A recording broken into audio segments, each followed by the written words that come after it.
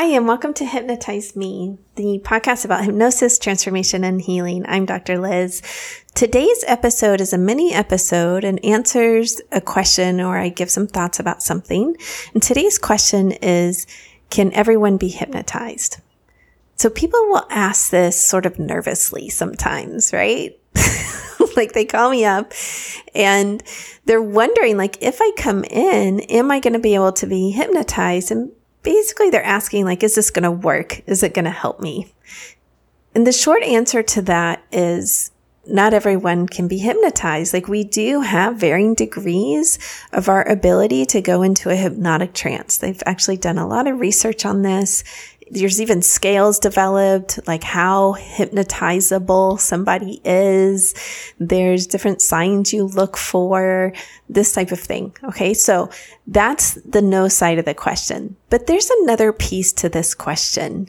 And the other piece to it is, by the time you've called me, you have probably already researched hypnosis. You have probably already decided, like, I'm going to give this a shot. Sometimes you think, yes, this is going to really work. And sometimes you're like, I'm not quite so sure. Sometimes I have clients that come in and they're like, I stopped smoking 10 years ago with hypnosis. I fully believe in it, right? Like, that's a no-brainer.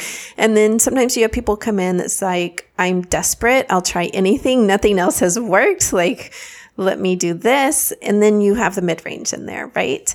So when you've done all of that, chances are you're going to be able to go into hypnosis. Like, it's probably going to be pretty easy for you, actually. Like, we start off with the body, right? People try to start relaxation at home often with the mind, like telling themselves, relax, relax, relax, relax, right? And I actually learned a long time ago from teaching yoga that we start with the body. So we start there, and then once the body is relaxed, the mind will follow.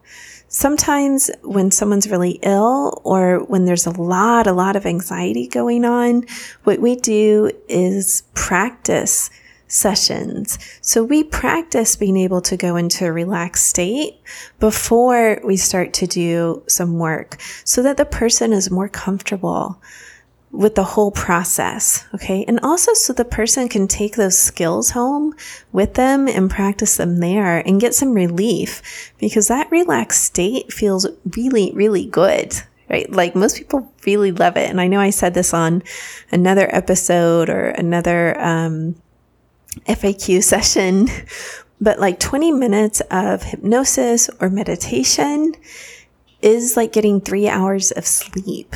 Okay, it's very restful and it's a very pleasant process. Like, most people really enjoy that process. Again, sometimes when you have a really high level of anxiety, it's hard to get to that state. So we do all kinds of things to help you practice in short little segments so that you can begin to develop skills and develop competency, like feeling good and feeling capable of going into that state over time. It is not like you come in, you lay down, and boom, we're into the hypnosis. Okay, so I hope that answers your question for today, and have a wonderful week. Peace. If you like this episode, do me a favor and rate, review, and subscribe on whatever player you like, or even better, tell a friend so that more and more people learn about hypnosis and how it can be helpful for them. If you want to know more about me, head over to drlizhypnosis.com. That's DRLIZ hypnosis.com.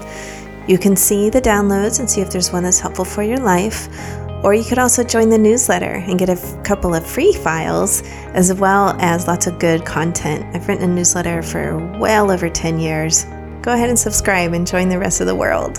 All right, people, have a wonderful week.